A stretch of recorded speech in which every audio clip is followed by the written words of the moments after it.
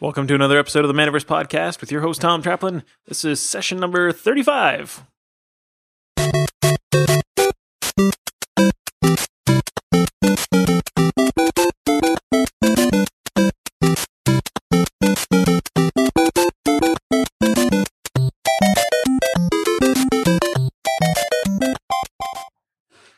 The Manaverse Podcast is supported by listeners like you. You should totally become a patron of the show and go to patreon.com/manaversepodcast.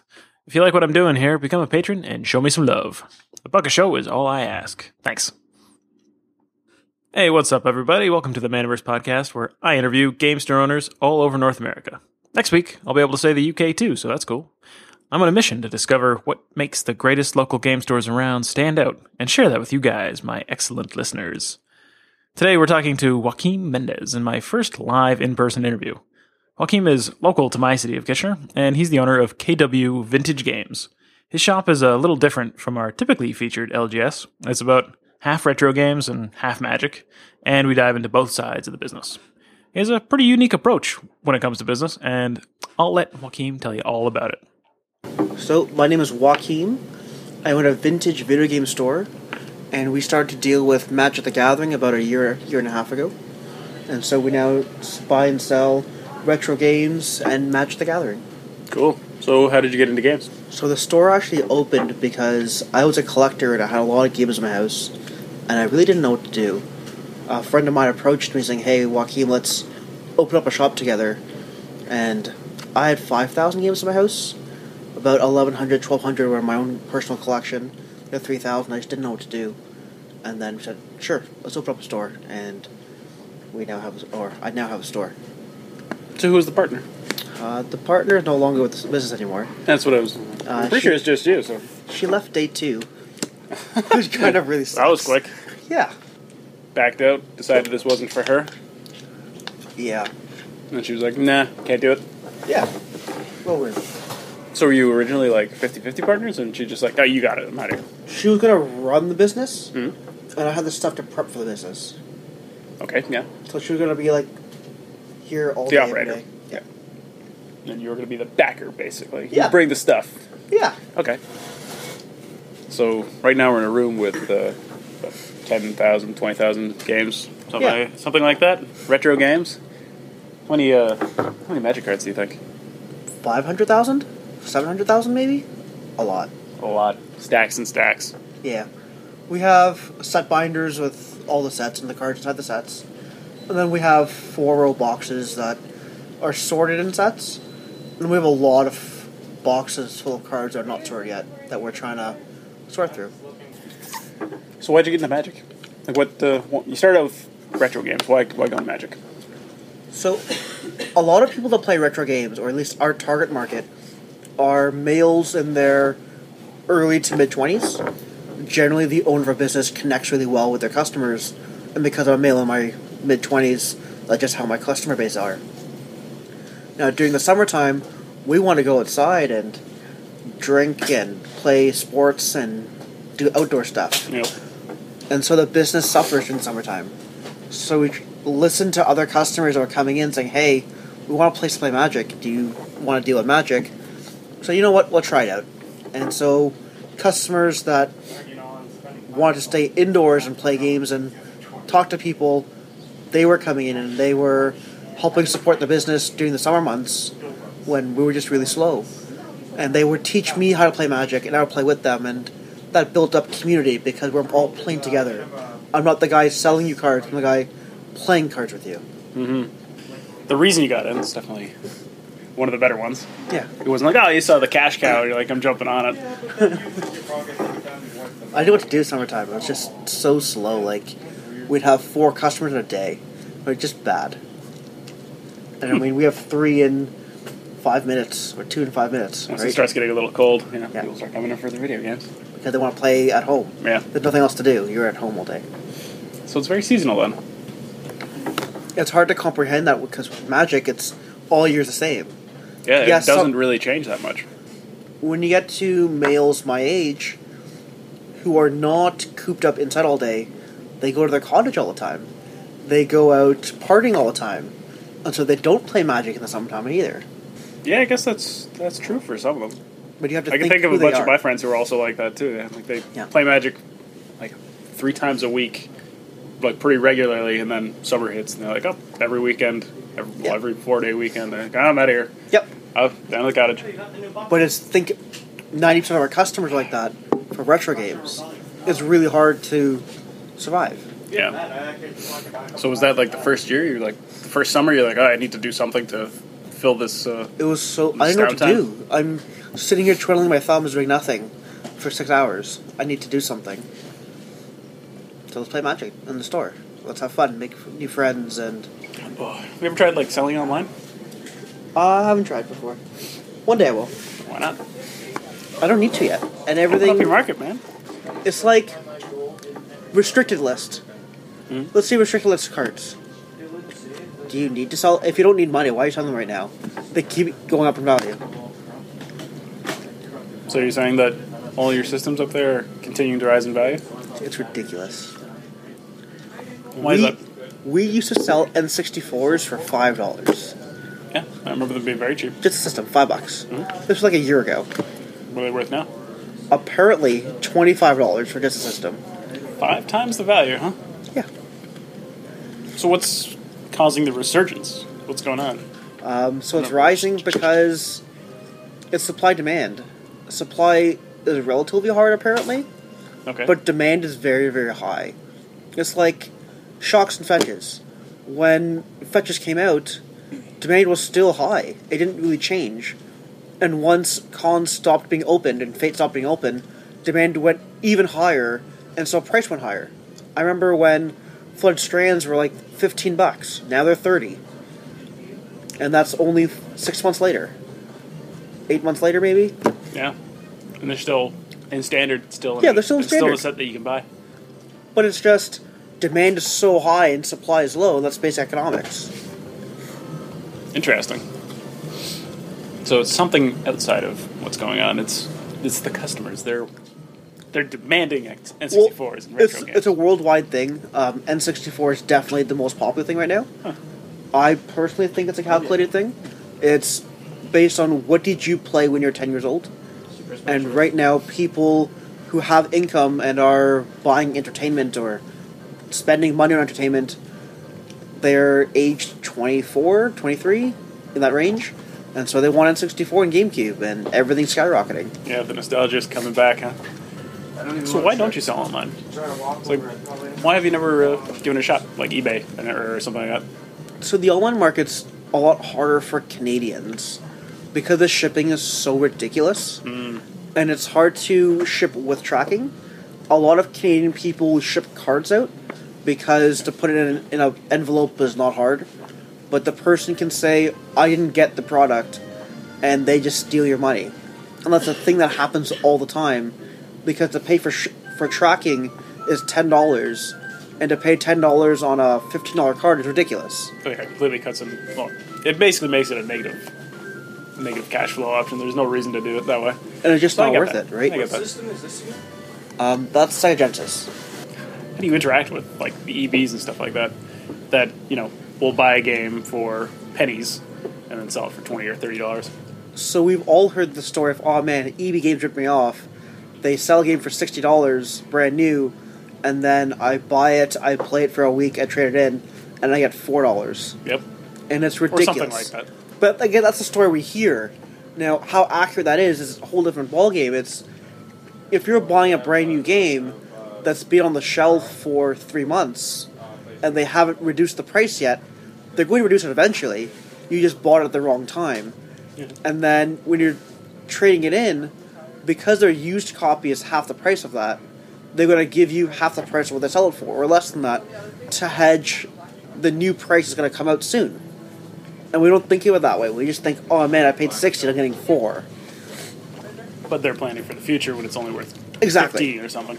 The comparison is during pre-release, a store buying a card, because no one knows what the market actually is. Yeah. I mean, you have, let's say, a new Kiora.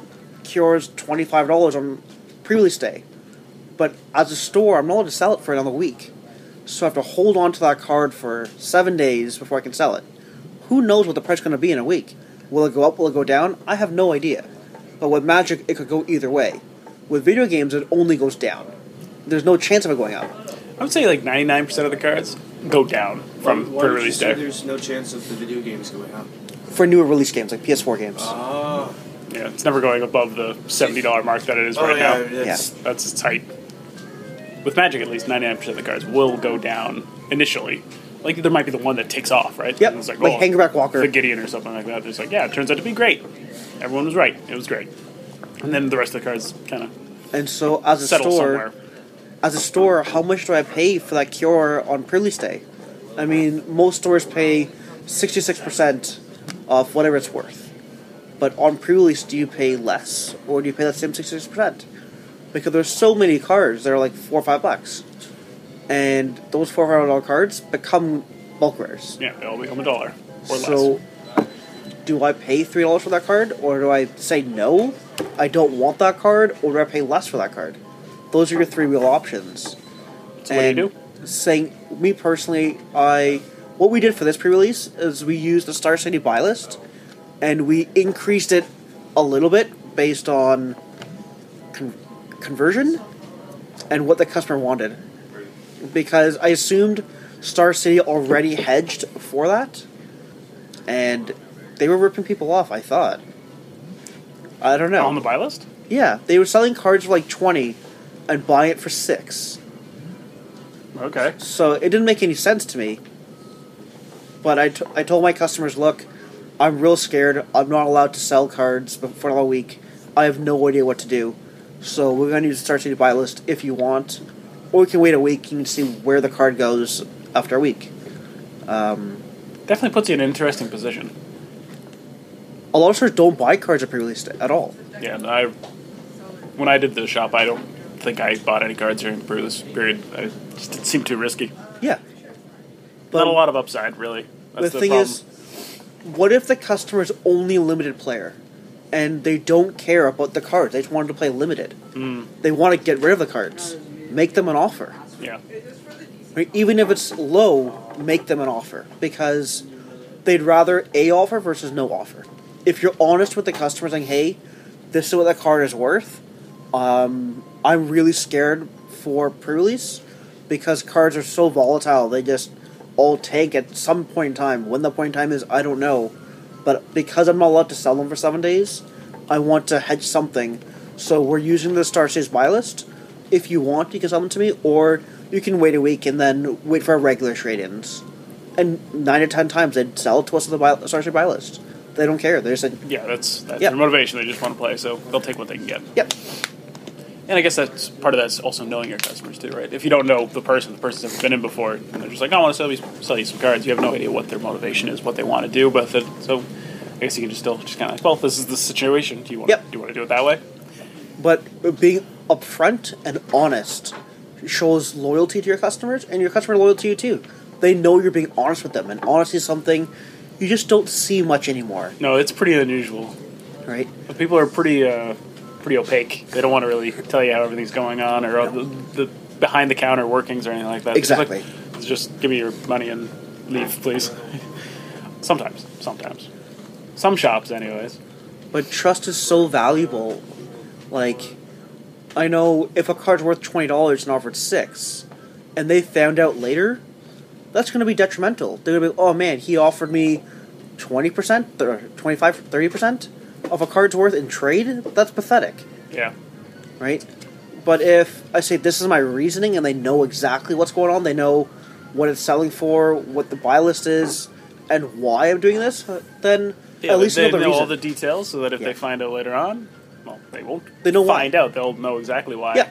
They'll see there'll both be lists. no bad feelings about Exactly. it. So open eyes going into the deal. Exactly. Do you find that you lose deals that way? Like, do people are like, oh, well, then I'm not going to do it, or No. do people get turned away by People that? are very confused. That's fine. Okay. By the honesty? People confused by honesty. They don't understand. Why are you telling me this? Yeah, it's usually you come in, you do your business, you get out. There's no let's be friends. There's no look at what we're doing. Let's hang out together. That's not a thing that exists normally. And so sometimes I don't know how to react.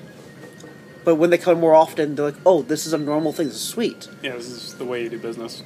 I know we had a customer come in who hadn't been here before, but one of his good friends is one of our regulars. Okay. And I push trade on everybody. I tell, look, trade is very important. It helps keep the stock up for our inventory. And he was looking through one of our binders, and oh, sweet, Dark Confidant. That's an awesome card. Mm-hmm. And I said, here, take it. You need 2 of them. Take both, and give me cards later. And he said, what? What do you mean? Like, you don't know who I am. These are $50 or $40 cards. Why are you giving them to me? Oh, I trust you. Don't worry. Come back. And that whole idea of trust is ridiculous. Because everyone in the store laughed. Because they know this is a very normal thing that happens in the store. But it doesn't happen anywhere else. And he's been playing for 15 years, let's say. Mm-hmm. And it's just never happened before. But if we're friends... You might be surprised how unusual that is. I know, it's very unusual. It's very odd. The but way... for you to be like, yeah, here, just take these cards. And then, I trust you to come back sometime soon and give me some value for that. That's... The way I explain it to people surprising. Is, as a small business, or a small business owner, I'm in my store a lot. And if I'm in my store a lot, it's like a second home to me. So yeah, I'm quote-unquote lucky that you're in my store and shopping here, but you're in my second home. And so you're a guest in my home, and I'm a host as you're in my home. And so we should treat each other that way. I have a lot of stuff in here. This is respect my store, respect my home, and we'll respect you because you're here. I don't like strangers being in my house. I want friends and family to be in my house. Act like a friend and a family. I like that. Have you ever been burned doing that? Has anyone ever taken advantage of that? We've been burned a little bit, but then that type of person doesn't come back. And I don't want that stranger. For $10, $15, I got someone who doesn't want to be family out of our store, which is good and bad because you're losing business, but is it good business or bad business? Or not so good business? Yeah, it depends how you look at it, right? If you look at the lifetime value of somebody says, a really good customer is going to come in for years and spend all kinds of money at your store and be happy about it, versus the person who's going to come in once and then maybe never come back. Technically, the total value is not really not that big a loss. So how do you price your stuff? Cards or games? Well, let's do both. Because I notice when somebody comes in and says, "Hey, what's this?" and you're just like, $20. You have a price that you know immediately. How do you know? So, when you're pricing anything at all, it should be tied to your cost. That's what it should be tied to. So if you know what your cost is on every card or every game, you know what markup you want on every item, and assuming you know everything, like it's your bread and butter, it's what you've been doing for so long, you just know what your percentage markup should be and what it should be. Now, some cards and some games, they skyrocket in value, like Cavern of Souls just spiked out of nowhere. How much is it worth right now? I think $45, $50. Crazy. Good thing I have 4. Nice. And if you paid $20 for it, do you really need $50 for it? And that's the real question. It's, do you want to make your 35%? Because if you're paying 66%, you should be making 33% or 50% or whatever that works out to be. Or do you want to quote-unquote gouge your customers and get your $50, which is 250%? Right? Now, part of the game is it goes both ways because cards go up and cards go down.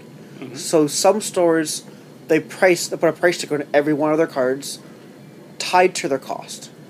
So it's... if they bought the card for 10, they're going to sell it for 15 to get their markup. Sure. No matter what. But they put a price sticker in their glass display case saying this is what I need out of the card because they know what they paid. Now, there's more Magic cards in existence than video games, so there's less video games for me to memorize. But if I know what I paid for each game, I know what I sell each game for. I just know. There are some... So it's just... memorization. You've done it so often that you just know roughly where every game kind of sits. It's like going to a GP and selling cards to the vendor. They have a big mat with numbers on it. And they've memorized every card and what they're worth. And they just put them on the playmat. 1, 2, 3, 5 times. Blah, blah, I mean, blah, blah. they'll make mistakes once in a while, but they know their product. That's just what they do. Yeah. Right? Some stores don't price their cards because customers get angry and saying, "Oh, you use TCG mid. TCG mid says 17, and why are you selling it for 19?" Well, it was 19 last week when I priced it. I'm sorry. And so you have that dilemma. Do you want to have a card tied to your cost, or do you want to have a card based on market value? And customers get angry either way, because you're either overpriced based on what it is, or you don't have them priced when they want to have them priced, and it's hard to please everyone. For sure. And Magic players are a vocal group. Yeah. They're like, they go to the internet and they go to Reddit and they complain. It's ridiculous. It's hard to please everyone. So how do you price your cards? Like, for Magic cards, I noticed you don't have any price tags sitting on them. We price them on the spot, so customer will bring in a pile of cards or tell them what they want, because I know where most of my cards are, and then we just price them. Usually we use Star City now. Some people have said let's go to TCG Player, but I don't like TCG Mid because it includes damaged cards. And TCG Mid doesn't make any sense.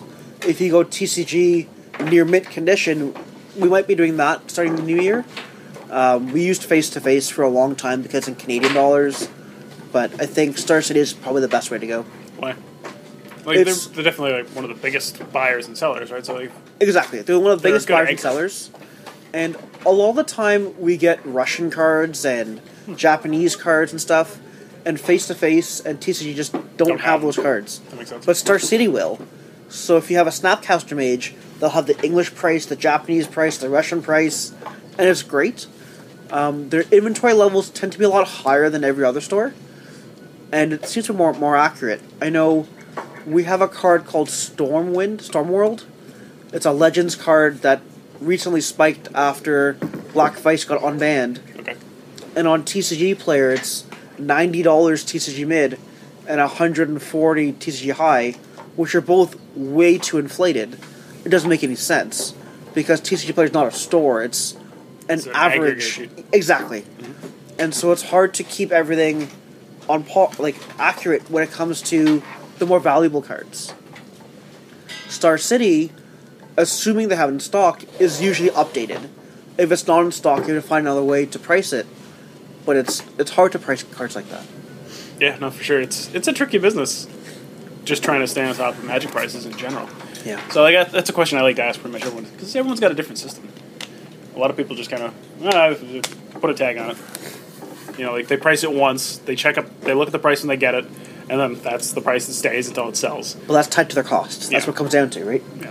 Which isn't the worst way to do it, but no, it's a way. It's method. You know, you can't really lose that way. Just you minimize your upside as well. Well, like Sarkon the Dragon Speaker. I remember when that was $50 card. It's now $4, $5, something like that. So if you sell at a price like a $50, people are going to look at you kind of funny for that.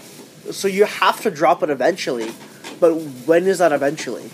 Because eventually, it'll rotate under standard, it'll keep going down, down, down, and you're wasting shelf space by having it there for $5. So having it there for $50 when people are aware roughly what it's worth. Yeah. Yeah, so that's a question of how often you want to keep it updated. Like, I know fairly certain Star City does it, almost every day. Like, it's pretty much their business to be on top of the price. Or at least I know their algorithm is pretty good at keeping things stocked and up to date. I know cards are not in stock or not updated because expeditions were not updated properly. Well, I think that's something that they can't do. Like, the way they do their pre-orders is just mathematically. They set the price, and then when it sells out, they restock 40 more of them and then increase the price, and then just keep doing that. Well, but it happens automatically as the system just keeps it.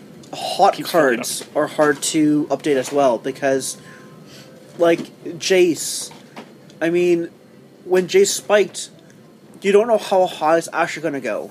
And let's say they had it at 40, they can't just flip it to 100 even though it's still out of stock. Right? They pick their price of what they want to sell it for based on the market. But if it's out of stock, why waste the resources to update a price that's out of stock anyway? I mean, that price is what they're selling it for. Yes, a lot of stores rely on Star City for pricing, but the price is for them to sell. It's not for other stores to peg against. It just happens to be that way, but it's not the reason why they have price on their site. So let's switch gears then. How long has the store been open? What's the total age? We passed our 3-year mark last month. What was the toughest time? I remember when we first opened back in September 2012, I was really scared to open up because it's a business. You're always told 98% of business fail in the first 3 years. So day one, we had a lineup out the door for an hour.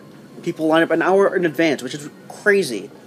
And we made $6,000 in sales day one. Again, absolutely awesome, and it helped me feel good. Oh my god, this is going to be really good. And then for the first month, it was really good. And so I spent lots of money keeping more inventory and prepping for Christmas. But October, sales were not as good as September. And then I felt really scared. And I had to put more money into the business because I didn't realize you have to budget how much you're buying versus how much you're selling and analyze trends. I'm analyzing my month one, my week one. Because if I made $6,000 day one or $5,000 day one, that week was like $15,000, which is just amazing. A great first week. But if I spend it all and I don't make that money back, there's a little bit of a problem. Yeah, for sure. So with Magic, a booster box costs the store maybe $100, and they only make 10-15% on it. How much product do you buy? Because the more product you buy, the better deal you get on shipping. Mm-hmm. But is that shipping worth it to have products sit on the shelf for X amount of time? Because you have to pay your rent and your employees and buy other stuff and make sure you're stocked on everything, but not too well stocked. So you don't have money tied up in things that are not moving. Yeah, no, it's a very tricky balance. You gotta have the exact right number of everything. Yeah. Or else you're losing money or you're losing opportunity. It's a learning curve to figure out where that number is. So you got past that first bumpy few months Yep. and then kind of figured out where everything was gonna Yep. kind of settle to be even. Well, Figured out how your cash flow would work. I really spend less in October. Yeah. But then I realize I'm still learning where that curve is because it changes all the time. But you have to analyze daily and figure out, okay, people keep asking for this card or this game.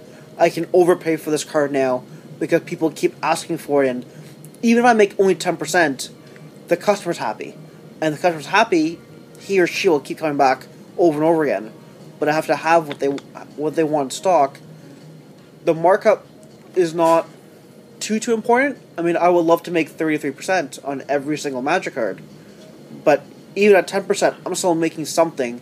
Customers coming back.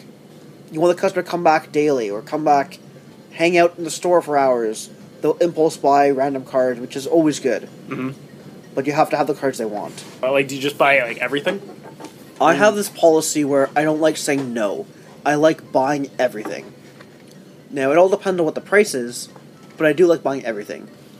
And especially commons and uncommons. That's what I like buying the most. I mean, yeah, they don't sell too well, but if you sell a common for 25 cents, and you paid $3 per 1,000, that's sweet. Yeah, it doesn't take too many of those to make up your cost. It takes up a lot of space. But every once in a while, you luck out and you get a dollar card, like a Delver or something along those lines, right? And I mean, it helps you build up faster. And when new players come to the store, you give them a sweet deal on commons and uncommons. We had someone today say, hey, how much are 500 commons? And it's like, I have lots of commons. I can sell you some commons. Do you want older commons or newer commons, or what do you want? Because I can give you whatever you like. Mm-hmm. But we have a lot of newer players that come in, and they learn quickly because we have a great base of customers that aggressively want you to learn how to play better. The way we're taught is the best player can only be marginally better than second place. You can't be exceedingly better because you're not playing against people that push you. You need people that push you to get better and better and better so you can do better and better and better. Yeah, of course, you want to play with good players to keep getting better. So is that actually something that happens in the local community, that people promote the skills of other people? In our store it does. I don't know how it is in other stores, but I know with me personally, I've been playing for about a year, and I was 3-1 in Modern last night. I play Limited a lot. I usually get prizes, not just here, but in other stores as well. We go to GPs. We do side events. I don't get day 2. I've never been day 2 at a GP, but maybe I will one day. If you've only just started playing, that's not really... You got lots of time to figure that out. I make lots of mistakes, but I learn quickly. Sideboarding's a lot of fun. Yeah. That's pretty much what Magic is. You make lots of mistakes, but you learn very fast. Even the best players make a ton of mistakes. Yeah. Yeah. You can never be a perfect player. No, you can't. It's impossible. So, when you decided to get into Magic, what did you do? What was your initial push? You just like, I'm gonna start buying cards now? So, I know this sounds absolutely ridiculous, but I somehow had 20,000 Magic cards. I don't remember how I got them, but I had them. And we had them against a pillar where people would grab whatever cards they wanted and paid me whatever they thought was fair. Because we're a family. Okay. Because we're a family, you don't want to rip off your friends. So they would essentially know what cards are worth. I have no idea. I didn't know what Star City was. I didn't know what TCG Player was. I didn't know what these things were. And I don't know what I sold. I have no idea. But you don't want to rip off your friends. And if we're a community, we're all friends, you want a deal, but you don't take advantage of me. It's not cool that way. So that's what we had. And then we started limited, because I can buy a box, we can draft a box, or play steal the box. That's easy to get into. Exactly. And then eventually, people will trade in those singles, and then we'll have some singles.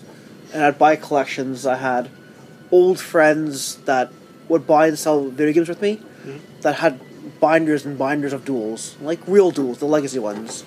And then say, hey Joaquin, do you need some help? And they'd help us out. And people would sell cards on consignment in here, just to help the inventory go up a little bit.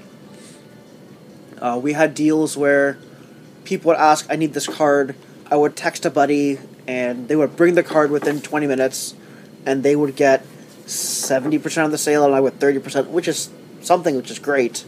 But their cards all organized at home. I can't buy their collection because I don't know what I'm buying, but it's starting, right? People are saying, oh, Joaquin doesn't have a good selection, but he can get it within 20 minutes, so it's fine. So you had some people help you out initially to get you started. That's good. What would you say your biggest success is? Like, what's the one thing that stands out to you that you're the most proud of? Probably opening up a store. Just the whole idea of opening up a store is facing my fear. I tried to open up a store 5-6 years ago, and it was a big fail. And so I said, I'll never open up a store again. And I did this time. So I guess facing my fear is a big accomplishment. You tried something similar? 5-6 years ago. What went wrong with that one? My partner stole everything. Oh yeah, that's a pretty big hit. Yep. It was down the road from here. It was on... Do you know how Holy Guacamole is? Yes. I think so. Duke and Weber? Or Duke and Frederick? I'm sure if I saw it, I'd be like, oh yeah, I watch that all the time. Yeah, I had a store there for like 6 months. It was so bad. Ugh. You'd be surprised how many people have bad stories with their partners. Oh yeah, it's absolutely horrible. Well, technically, it started out with a rough story. And not as bad, but Yeah. someone just be like, I'm out 2 days in. Oh man, it's so bad. I didn't know what I was going to do. That's why I wanted to shut down since day 2, because I never wanted the store. You just decided, like, oh, maybe this isn't the thing that what we want to keep doing. Failure's not an option the way I was brought up. You just don't fail. That's not a thing. So you're dealt cards, you... Make it work. Make it work, yeah. It's a good attitude to have. Back against the wall, you just gotta do something. Yep, just do it. So what excites you about working in the game business? Why games? I get to meet really cool people. Because a lot of our customers of my age and have similar interests, it's great. It's like making friends without going out. It's sweet. People are in my home, and we're just chilling, playing games, or chilling after hours playing games. We'll go out to the bar together. Like, it's awesome. You make a whole new friend circle, in addition to your old friend circle as well. Then you just, like, you'll have conversation with them. It's not a come in, buy your shit, and get out. It's come in, hang out, let's be friends, and then you can leave later on. Yeah, it's a very different kind of retail experience. Yeah. Sounds good. What do you do to bring in new customers? Do you reach out at all? Like, do you do any advertising? Or is it just, word of mouth and people just start coming in? So something I did that a lot of people hate is whenever someone comes in, I talk to them and I give them a stack of business cards. I don't give them one, I give them a stack. Because you don't have one friend, you have many friends. Mm-hmm. So if you enjoyed our store and you love our store, you want to bring more people to our family, my second home, here, give them business cards. We also have a Facebook page with 11,000, 12,000 followers, something like that.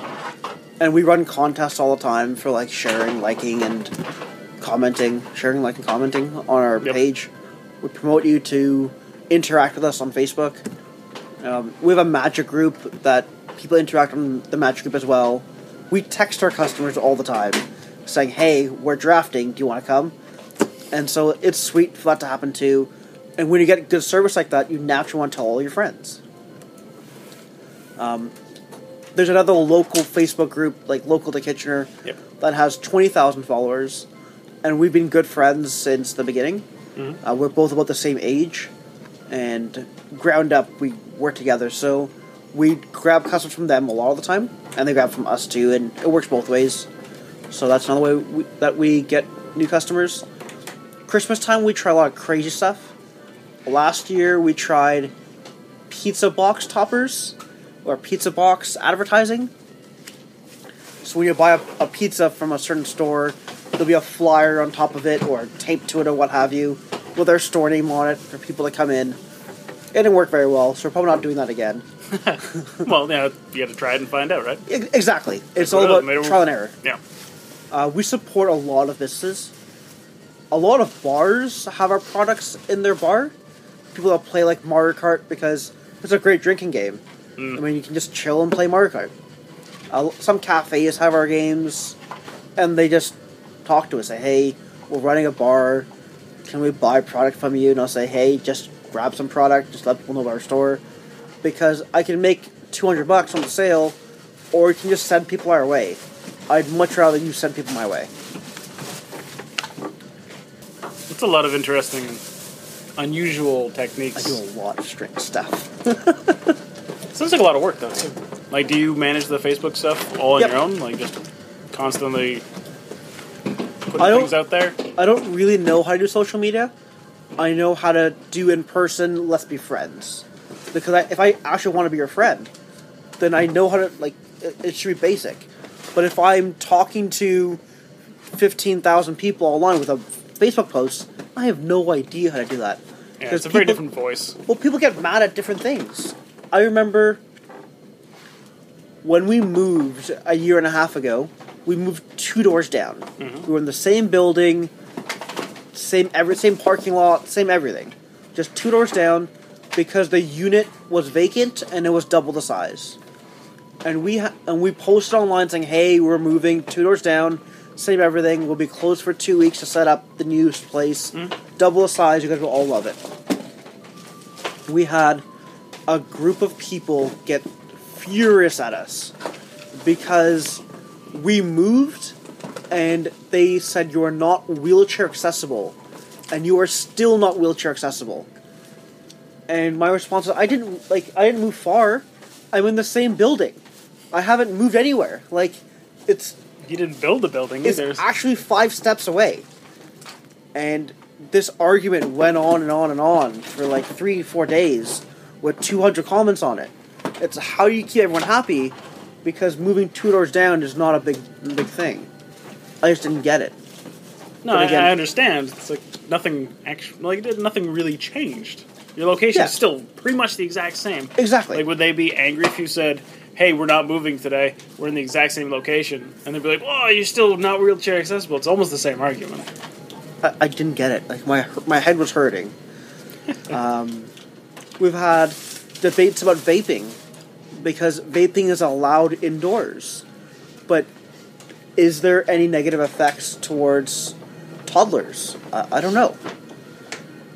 And so it's just hard to have a conversation with one person online.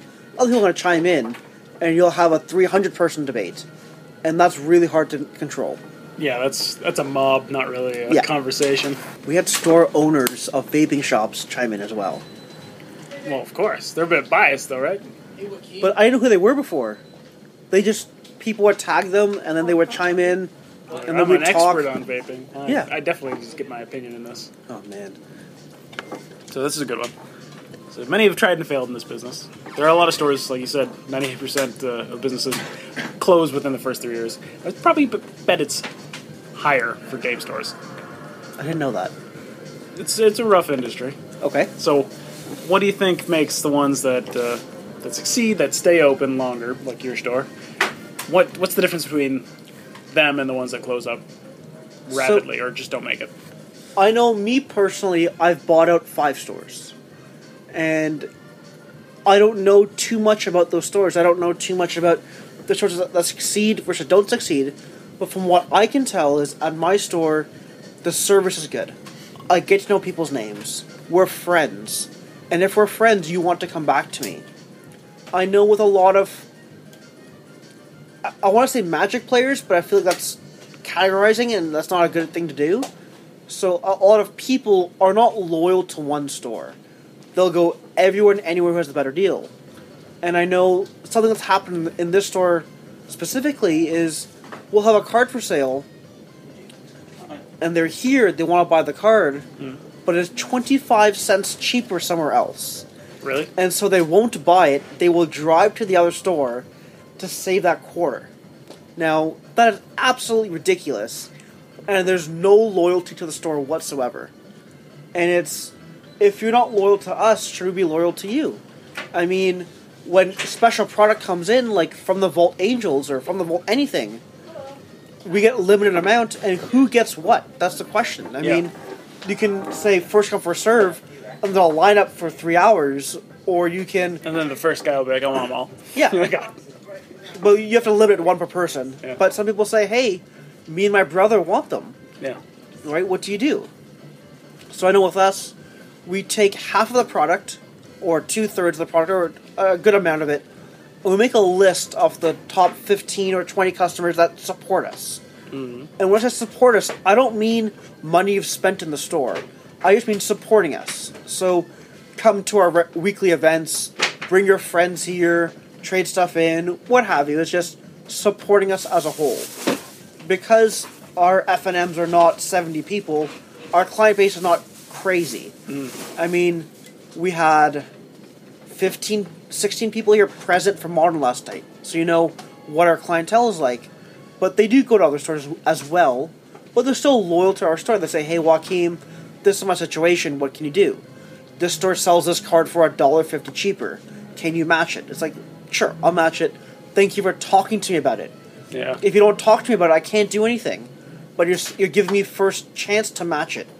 And you're going to go there anyway in 2 days for their Modern night, or what have you. So it's not like going out of your way to go there, but you know you're going there either way. But you want to buy it from your friend, Joaquin, who hangs out with you. Yeah, if right? you can, why not? Yeah. So that whole loyalty thing is a very, very big thing in this business, I think. They can buy cards online. They can buy cards from their friends on Kijiji. They can do whatever. But it's how do you get them to be loyal to you? What do you have to do for loyalty? It's be friends. You're loyal to your friends, unless you're not loyal to your friends, which you shouldn't be friends anyway. Then you're not really friends. Yeah. But support goes 2 ways. It's not a one-way street. And a lot of people say, oh, I'm supporting you because I'm going to your store and I'm playing your events. Well, I don't make any money off the events. So yeah, you are supporting me, but support me wholly. Don't say, oh, I will go to your event and play in your event, but I will buy all my cards at a different store because they are 2% cheaper. Loyalty is 2 ways. Yeah. Support us, we support you. Right? I know I had an argument with someone last week about that. And they say that they support this one store. They go to all their events. Or not all, they go to their weekly events. Yeah. But they don't sell them anything. And they don't buy anything from them either. Oh, sorry, they buy things from them once in a while. They don't sell them anything. Because their prices, they just don't pay enough. But they claim to support the store. No, they don't make money off of you. You are supporting them, yes. But you're not loyal to them at all. And having loyal customers is great. I mean, we have a customer here in the middle of the afternoon saying, hey, I want a draft. Yeah. And it's just one person. They don't really want to draft with one. So we'll text people saying, hey, do you want a draft? and we get 8 people to show up in half an hour. It's great. Because we're all friends, we all want to play, and we have a great place to play in. And customers will get text messages from me saying, hey, do you want to draft? It's crazy because that doesn't happen in any other store. They'll post on Facebook maybe, or a customer will text people. Not the store owner. But I want you to have a great time in my second home. Right? How do I do that? Let's get more friends to come. Yeah, that makes sense. Yeah. Let's get a party going. Again, it's a little bit different, but it works. The second thing is price versus inventory. And when it comes to that, it's you can either have a great inventory or have a great price. Use one or the other. Because if you have a great inventory, if your price is great, people are buying everything, and you don't have a great inventory anymore. Mm-hmm. If your price is reasonable, then that's fine. If you have a high price, nobody's going to buy anything, and your stock just sits there forever. You have to find that medium between price and store inventory. But me as a consumer, I don't care about that quarter. I'll pay that extra quarter if I know you have it. I'll pay an extra 5% if I know you have it. I'd rather be able to... There's definitely a premium for having selection. Exactly. Like, I can come here and be like, do you have Mana Confluence? And you're like, yeah, I got a bunch. Here you go. Exactly. You're like, I got that card, no problem. But I can buy it online and get it in a day or two, or I can support my LGS that has it in stock all the time. So that, as long as it's not a huge price differentiation, then it should be fine. I don't mind paying extra $1 to support my LGS who supports me, and they have the cards that I want. That's awesome.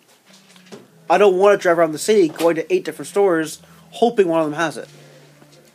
Gas and time is worth something. For sure. Yeah, especially with that story of the guy who goes for the quarter. Like, you definitely spent more than a quarter's worth of 100%. gas just to go get it. Plus, how much is your time worth? People kind of forget that part. Like, it's not free. It's your only really finite resource. Yep. So what happened to the other shops? Like, why do you think they got to shut down? That you ended up buying I out think anyways? inventory. Just too small? Or It's... just not enough? I know we bought out game stores, not Magic stores. We bought out game stores, not Magic stores. And so when I go in and I say, hey, I want Donkey Kong Country for the Super Nintendo, it's a common game. It's a very popular game, it's a common game. And if you don't have one in stock for the next 2 months, what do? I'm forced to go somewhere else. Yeah. I mean, in those 2 months, you probably got 3 copies, but they sold instantly. And so, what do I do? As someone who works 9 to 5, where do I go to get my game? I can't go to you anymore because you just don't have the game in stock, ever. Yeah, you can't be a patron even if you wanted to. I want to support locally, but what else do I... I'm forced not to. And if that happens over and over again to many different people, you lose your customer base. And you have to shut down. So when it comes to retro games, the name of the business is really have it all. Like, try and have as much in stock as possible so you can always kind of satisfy the person's need. Well, same thing with Magic, right? Again, Magic's cheaper to ship, but people steal, and that's a whole different ballgame. But if I'm playing at a PPTQ this Saturday, and I need to buy my deck, and I need, Abbot of Carol Keeps, and my LGS doesn't have it, are you able to get it for me by Saturday? B, do I go online to find cards? Or C, do I go to a different store? Or do I buy online? What do I do? What are my options to get my Abbot of Carol Keeps for the weekend? Mm-hmm. So they'll drive wherever, and if this one store that's half an hour away always has it, do I now stop going to the other 2 LGSs? Or the other 2 local stores? And just go there?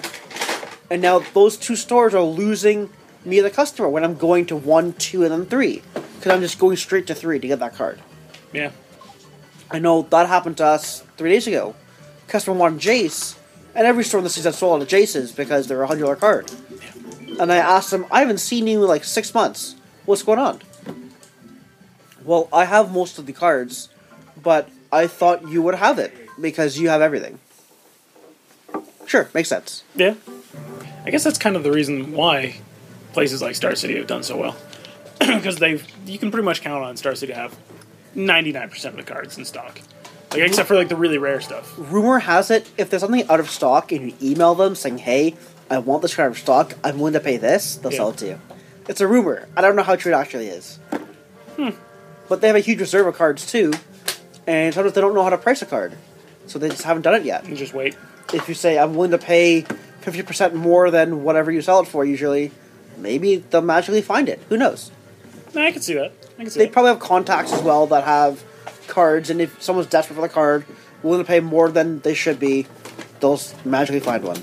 No, that makes sense. It's the same thing as like inter-store kind of trading and stuff. I'm sure. Exactly. I'm sure they've got deals with Troll and Toad and stuff like that. And you're like, oh, do you have 40 of these? Oh yeah, let's bring them in. I've got customers for that, and work together, right? But again, it works two ways, not just one way, and that's why, especially probably did so well. I think it's that. Just availability. I think that's a big reason, because especially with online. Because if you're gonna get an order, you only want to ship once, right? You don't want to go to face to face, buy like 2 cards, go to Star City, buy like a bunch of cards, go to TCG, and like you don't want to pay shipping multiple times. Exactly, it doesn't make it worth it. So you might as well get them all from one spot, and that means you go to the person who's got all your cards. But I also don't want to waste my time going to 8 different online stores to try to find them. I mean, if I go find them all at one store and pay $3 more, do I care? Because time is worth something. And going on 8 different sites is going to take me another half hour to an hour. And I get paid more than $2 an hour. Yeah. Right? Everybody does, pretty much. If you don't have a job, then maybe. Yeah, maybe. Right? If you're broken. Well, I mean, some people are broke. Like, I was a student. I remember getting craft dinner every day for a long time. But it all depends on where you are in life right now. Yeah. And what you value. But yeah, I think the other reason Star City's done so well is specifically their open series. Yeah, like, people like them. It's huge. I remember when they started doing that and how popular it was at the beginning, and then it actually grew to the point where now there's an open series almost every single weekend. It's crazy. Somewhere in the city or somewhere in the country. And it's like, we're not talking small amounts of money, right? Like they pay out huge amounts of cash every weekend. Well, I know we have customers that don't go to events that are below a 1K. They don't go to weekly events at all. It's just not worth the time. They want to go to 1Ks, 2.5Ks, 5Ks, 10Ks. They just don't want to go to small things. And so, where is the big event within a 3-hour radius? Is where they go that weekend. We don't really have one. Well, we have Toronto. There's Toronto, right? MDSS. That's a thing. Or the Sunday Showdown at Face to Face that we talked about a couple of episodes ago, where Kelly was doing the 1,000. It's a 1K every Sunday. That's his thing.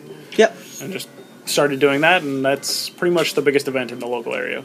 And PPTQs that's not do like well. a PPTQ or something like that. What do you do for tournaments here? Do you mean weekly or what? Well, do both. Like, what's your weekly schedule look like, and then do you hold bigger events? So we hold PPTQs once every 3 months. That's what stores are allowed to do, and GPTs once a month or once every other month, based on what GPTs there are or what GPs are going on. The city of Kitchener has given us a sweet deal on the Kitchener Market across the street. It can hold, 800 people. It's pretty insane, but they want to support local businesses. So whatever local business needs that they can help out with, they're going to help out. It's not free, but it's at a good price that we can hold all our PPTQs there and get lots of people to come out. Mm-hmm. That's the biggest event we've run at the store so far? Just PPTQ. I don't think we're allowed to hold anything else. Well, nothing else Wizard sanctioned, I suppose. Yeah. Like you can just throw up a big prize pool and call it a Magic tournament, right? You don't have to our have a PPTQ, GPT being sanctioned that way. Our PPTQs, we usually make the 1Ks. So they're guaranteed 1,000 prize support, which is good. We got people from Buffalo that came down for the last one, which was kind of strange, but it was awesome. That is interesting. Yeah. Strange place to draw from. It happened. Yeah. It's interesting that you've been that the information gets across the border and people are like, yeah, it's going to the Kitchener PPTQ. Well, people want to get their buys, and they hear that the venue's a good place. It's not bumping into people with your arms. You have space. It can fit 800 people. That's what the people were saying? Yep, They they said- really like the place? They said they've heard good things about the place. That's interesting. They've heard about the store. It's not too far. Buffalo's, 3-4 hours away, I think? Yeah, it's not like the worst drive ever. Yep. They were taking advantage of the U.S. dollar, so they all paid in U.S. dollars, converted it to Canadian, and said, I'll give you a little bit on top, but take U.S. money. So they saved money that way. And that's actually pretty fair for them. That's one of the weirder things right now. The fact that I'm not sure what the exchange rate is at the moment. I think it's like 75 or something really bad. But yeah, for the Americans coming up across the board, it's great. Oh, yeah. 25% extra on whatever they want. Yeah. It's like a good, But that's just Canadian economy stuff. But if they're entering Canada, it matters, right? Yeah. So kind of surprised that more Americans don't come up here to play. In like our bigger events. Canada's a small America. Why do you want to go there? Right? Like, that's the mentality a lot of people have. Yeah, I guess so. It's not the mentality everyone has, but some people have that. So what's your vision for the store? Like, when you opened it initially, you didn't really, have a definite goal, and, there was a bit of a bumpy start, but you kind of figured it out. Well, so where do you want it to go? I did everything on budget. So when we opened up, I spent $3,000 to open up, and now maybe $4,000, something like that. That was first and last month's rent, and furniture, and everything. I did everything on budget. Every 7-8 months, we do upgrades to the store. So we'll get some new display cases, and we'll do some renovations. It's a gradual thing. It's small business shutdown. I don't want to shut down. Let's do this gradual based on what kind of cash flow I have.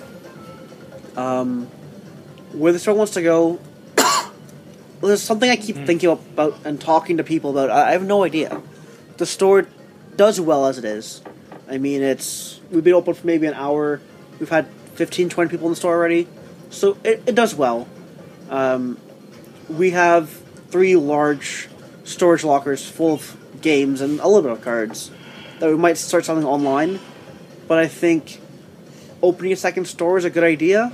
Whether or not it will happen, I don't know if it will happen. But it's definitely a good idea. Online or brick and mortar. So you've maybe a second location at some point. Maybe. We'll see. I don't know. You'll have to clone yourself to make that work. Yeah. Or have a good employee that can run a store on his own. I know a game store about 2 years ago opened a second location, and one of the employees is a store manager there. Yeah, you kind of need something. Right? Like, you can't be at both places at once, so you need someone to at least manage the second location if you do end up going that route. But the thing is, people come in here saying, "Hi, Joaquim, how are you?" Yeah. But they know me by name because I know them by name. Yeah, so you need somebody who can do that. Yeah.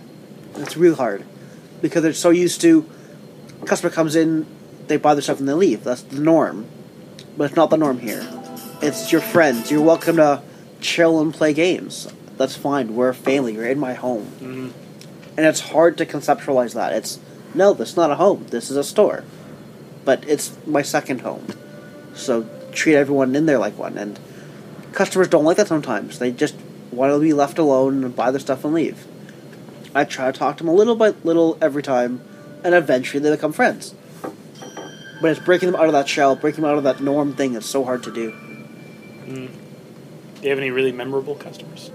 Customer stories are one of my favorite 2 years topics. 2 years ago, we had a customer from London ship me a Christmas present. That was awesome. And it was a sweet Christmas gift. Because I'm someone that came from a broke family, and so I was always taught, I never really wanted gifts. That's not something I ever wanted. So all my friends know I don't really want gifts. I just don't. Let's just be friends all the time, and if you need something, I'll just buy you something. If I need something, just buy me something. Yeah. But I don't want a gift for a special occasion. I just never liked that. And to get this package in the mail from our customer was awesome. Because I didn't expect it. I didn't really know the customer too well. Okay. I met him maybe 4 times at most, and he was an hour away. And he sent me retro bit Nintendo pixel art, not pixel art, but I don't know what to call it. But old Nintendo stuff from the 80s that just looked awesome. Okay. and I was so happy. I couldn't believe it. Mostly because I didn't know I didn't know the guy too well, and he just shipped me a gift. What Must the have hell? made quite an impression. Apparently, but that was definitely very memorable. We're good friends now. He moved to Kitchener, so we're good friends now, and I see him a lot more often. But I couldn't believe that happened. So, back when I ran a different company, I met someone at a Tim Hortons. The Tim Hortons was down the road from here, and I collected video games. And this gentleman was to meet up with me at Tim Hortons, and he knew I was into cell phones, but he knew I collected video games. So we met up, let's say 10 o'clock in the morning, I don't really know, and he had the game called Kid Icarus. Mm-hmm. And so he sold me the game called Kid Icarus, and because I talked to everyone, we were talking, and he asked me how much I would pay for the cell phone. Maybe I told him $350 or $400 or something like that. He said, "Oh, I'm getting $600 online." And I know it just does not make sense. Like, mathematically, it didn't make any sense. So I probed him for more information, and then he told me, "Oh, this guy's from Jamaica or from some country not in Canada." Okay. And he's already PayPal'd the money, so the money's already in his PayPal account. Okay. And all he has to do is accept it, and he can ship out the phone. And he was ready to ship out the phone because the money's in his PayPal. He saw the money there, Yeah. and that was that. And I'm trying to think, what's wrong with this picture? Something's wrong. I know something's wrong. What's wrong with it? I told him, before you ship out this phone, just go on your PayPal account, like log in paypal.com, and see if the money's there. Do not click on the link in your email box. Just do everything manually. So I spent like 25 minutes with the guy, trying to convince him that he's being scammed, because it just didn't make any sense whatsoever. And he said, "You know what, Joaquin, fine." After 25 minutes, he said fine, because he knew he was a cell phone expert. Yeah. Went to the computer, money was not there. And he didn't know what was going on. And so he said, maybe 3 days later, "Thank you so much for saving me, because I would have lost the phone that I paid $400 for, and I would have lost shipping, because shipping would have been $80 because it was a scam." He was sending a fake email that looked like a PayPal account email, and for all we know, he might have been stealing his PayPal information, because it could have been one of those things where you just log in, they have your password now, and they can take everything. But he was so thankful, because I think he was on hard drugs, I think. Mm. And he didn't have much money, all his money was spent on drugs, and he would have been way in the hole, because $400 is a lot of money for anybody. Yeah. And he's a downtowner, he comes in once in a while, and he tells everyone great things, that I don't rip anybody off, and I look after everybody, and he owes me, quote-unquote, his life, because $400 at that time was Could have ruined him. rent. Yeah, could have ruined him. But I spent 25 minutes with a guy I don't know too well, because I think you're going to get taken advantage of. I care about people around me, right? Why not? What goes around comes around. That's just how that should be. Well, that's how it is. Yeah. So that's probably another memorable story. That's a good one, actually. I like that. He tells everybody. He became your ambassador. It's funny how that pays off. Like one solid done for somebody, and they become like, The thing speak your praises from the mountaintop. Do you want to see someone around you get ripped off? With your friend or not? Do you want to see that?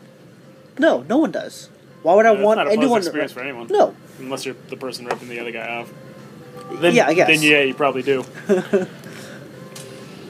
But no, it sucks seeing people get ripped off. I don't like it. I know we get this question once in a while. So we have Modern on Thursdays. There's another store in the city that has Modern on Thursdays. Mm-hmm. And so some of the not so loyal customers say, "Why do you guys both have it on the same day? Change your day. What the hell?" And I say, our loyal customers like it on Thursday. And they wouldn't go to their store anyway. Thursday works for them. Why am I going to change it if we fire all the time? I'm not stealing from the store. This just works for our loyal customers. Yeah. And I mean, the customer in particular that mentioned this yesterday, he comes once every 5 months. So if you're what's coming, his opinion worth? exactly, if you're coming once every 5 months, No offense. doesn't matter. If you're coming weekly, then it matters. If there's a bunch of you, then it matters. But our regulars like it on Thursdays. They enjoy it. The other store, coincidentally, is not doing so well anymore. But it's not the same customers. It's another reason. I don't know what that reason is. But the people that are coming to our store on Thursdays, they come not just on Thursdays, they come 4 days a week. Yeah. That's just how that is, right? So, I mean, it's which customers do you want to please? Ideally, you want to please everybody. But customers that come once every 5 months, it's hard. It's hard. Right? I mean, Yeah. we've tried so many different things and figure out what works, what doesn't work. We actually had another customer make up our schedule 6 months ago. And it happened to work. It conflicted with different stores, but it worked. Again, fluke that it worked, but it worked. Like, Kitchener's in a weird spot, too. It's kind of like Toronto. There's a lot of stores in a very small area. Ridiculous. But there's less players. Yeah, which is very unusual, because it's not dense. There's not, like, the community is not even close to Toronto. But Kitchener's is an old Magic City. Yeah. There's It is. always been at least 5 stores for the past 20 years. Yeah. Right? It's just, Yeah. that's how it is.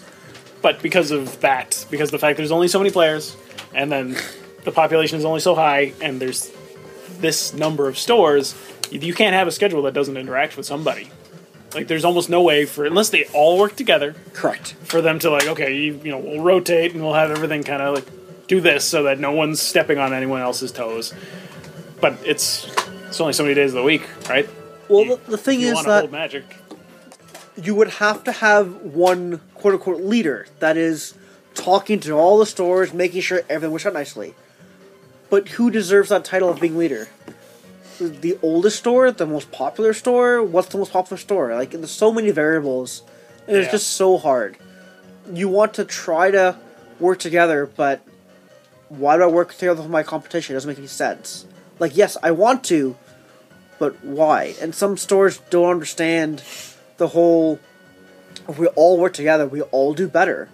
Because if you have Modern on Monday, you have it Tuesday, you have Wednesday, Thursday, Friday, our customers gotta go everywhere. They gotta play every day of the week. Yeah, you could theoretically have the same customer hit all 5 stores, or whatever.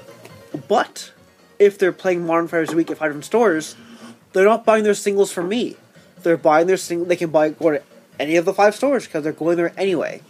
And so some stores, they want that bankroll, like you were saying before. It's not about the customers. It's what makes the customers happy. I mean, we all have stores that have pros and cons. What makes my store better than your store? What makes that store better than that store? What happens? And I know in other cities they tried store wars. So every store has their 6 customers or their 8 customers or what have, or 2 customers that compete for the cup. Yeah. And that fell apart because different stores always wanted to host. And different problems with different stores. Yeah, not the only way that promoting. would actually work is, like, you need some sort of a neutral middle ground that you didn't have the home turf kind of thing. It's hard. It's really hard to work with a lot of stores because they'll have different mentalities. It's like having 6 business partners. How do you do that? Yeah. A lot of different attitudes, a lot of different opinions. That's 6 business partners you've never worked with before. Which Yeah. is even harder. Right? They'll Who have thinks their own... that they're working against you? Yeah.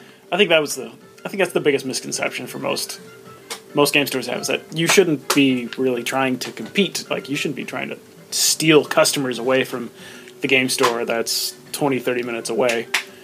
Because they're 20, 30 minutes away. They're far enough, it doesn't matter. Well, there's that. The overlap. You know, generally speaking, people will go to the closest one. Oh, yeah. Like, the majority of players will just, what's the closest store? Yep.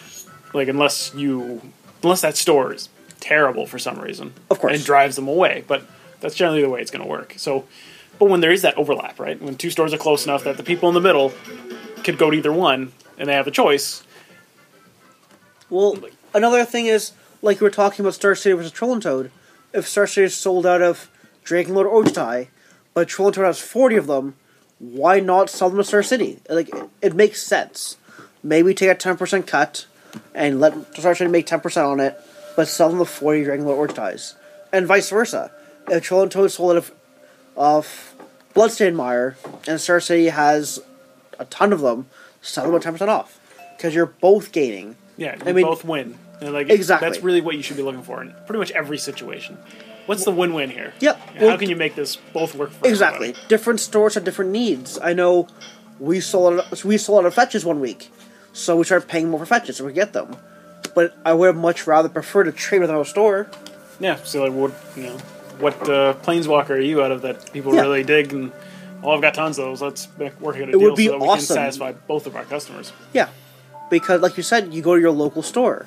So if we have 80 customers within a 20-minute walk from here that don't go to the store 20 minutes away, they're not able to get those cards. If I can get them from them and they get cards from me, it works out beautifully. But you don't want to work together. Why help your competition? It's helping them. It doesn't make sense. That's how a lot of people think. Yeah. Alas. The business. Oh well, it's a lot of fun anyways. Yeah. So maybe this is the real wrap-up time, though. Okay. Okay, so I think we covered a lot of great stuff. So, if people wanted to come say hi, come For check sure. out your store, become part of your friends and family, where do they go? Where do they go online? They can go on Facebook, Cater Vintage Games, or www.facebook.com/CaterVintageGames. Okay. They can come in, say hi. They're not pressured to buy anything because when you're at your buddy's house, you don't buy stuff at their house. I mean, I have stuff for sale apparently, but you can come and chill. People play games and bring your deck with you because someone else usually has their deck and you can just practice games with them. Yeah. Cool. And what's your address? How do they get here? Sorry. 301 King Street East, Kitchener, Ontario. We're at Cedar and King. There's a big parking lot on Charles and Cedar. Off the highway. We're close to the highway. Cool. Well, thanks for doing the interview. No problem. Thank you for it. having us. Okay, I just want to say thank you to Joaquin for coming on the show and letting us into his world for an hour or so.